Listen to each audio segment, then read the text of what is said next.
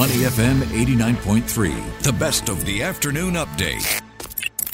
Thanks for staying with us here on the afternoon update on Money FM 89.3. I'm Rachel Kelly. Well, as Hongbin and I were just saying, we are in need of some Monday motivation. We were talking about our dream job titles. What's yours? Master of Coin, Chief Remote Officer, or even Chief Visionary Officer? Sounds interesting. Well, as we start a new year, it seems that such newly designed job titles are becoming more common. But perhaps before we start to look at redesigning our title, we should also take a closer look at what it is we want from our role, or if we're looking to change role, have a think about what inspires us. Well, to help us with some Monday motivation, we're joined on the line now by Susan Tucker, FMCG marketer and motivator. Susan, thanks so much for joining us today. Thanks, Rachel. What an interview. I'm feeling motivated already. Wonderful. That's how we like to start the week. So with over 2 decades of experience, Susan, in the marketing industry, you've got experience from Australia, ASEAN, India, China, UK, North America. Is there anywhere you haven't been? Perhaps you can start off there. What do you think it takes to be successful?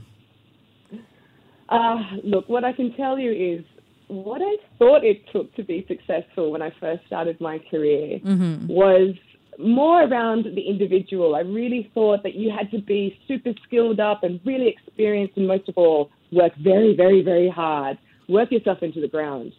What I've learned over these many years is it's much more simple than that and a lot more fun too. I really think what it takes to be successful, what it makes people successful, is their ability to work well with people, especially diverse people.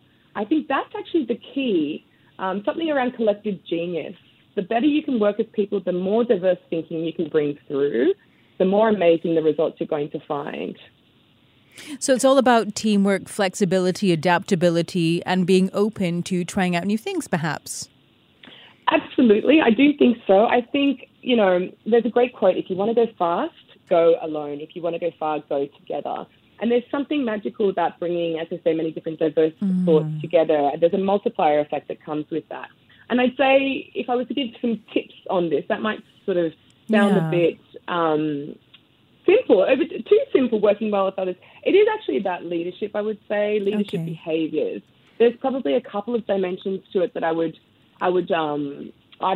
suggest we could work on, because there are things that can be learned. There's self-leadership, which is really about taking a look at ourselves and being self-aware and knowing, we're not perfect. I'm not perfect. You're not perfect. We've all got room to grow. But as long as we're self-aware, we're open, we're curious, we're learning, we're growing, we will be successful in our role in a team. And then there's the interpersonal leadership piece, which is also something that we can practice and get better at. And it's actually a model, the 5E leadership model, which I find really useful. Okay. So whether you're leading a team yourself, or you're trying to influence management, or whatever it is you're trying to do, you can follow this model. And I can take you through it if we have time. Sure. What are the 5 E's then? Perhaps you can share those with us. Yeah, so it's 5 E's to help you remember. The first one is envision. So what are you trying to achieve? What's the picture of success? Why should people want to work with you on something? That's the first one, number 1, E, envision. Then second E is engage. Who are the right people that you need to get on board? How do you bring them in? How do you get their buy-in? The third E is enable. So what resources would you guys need? What barriers do you need to remove to move the project forward or get you closer to your goal? Yeah, that's an important one. I think more often than not we might forget. Absolutely. And then number 4, E, is energize, which is basically like, let's fire up, let's get excited to go ahead with this. And again, people often skip that step. It's important to have belief and momentum. So this can be something like a sales conference, but it doesn't have to be big budget. You can just focus on having a really great conversation with your team to get them energized as well. And then the final E is execute. And actually, execution is the only thing you're ever going to see. You can do all the strategy in the world, but the only thing that's going to make any difference and move the needle is the execution. So really key to focus on this when you're being a leader or you're trying to lead a team, doing these 5 E's in linear order: envision, engage, enable, energize, and then execute, but also cycling back and checking in. Because what you'll find is if something's not working so well or we're not getting where we want to go, usually one of these 5 E's needs a bit of strengthening, a bit of TLC and attention, and that's usually going to help you to deliver what you're looking for. And Susan, Hongbin is nodding vigorously in the studio because usually before we go live, we like to get energized. So we were doing some energizing activities in the studio prior to going live with you because, you know, we want to make sure that the interview is as impactful as possible, right? Okay, so Susan, I've got to ask you, we're at the start of a new year. Often we make New Year resolutions, and it's often seen as an opportunity to reset, restart, rejuvenate ourselves and to set our goals for the year ahead. And you've given us some examples of how we can be successful when it comes to our day-to-day jobs. But I want to ask you personally, how do you prepare for the year? Oh, I love a new year, but I have to admit I have had mixed results with my New Year's resolutions in the past. Like many of us, it sometimes, fizzles out. But I think I found a working process, and I would love to share it with you guys because it's actually setting me on such a beautiful start already, and maybe you guys want to try it out.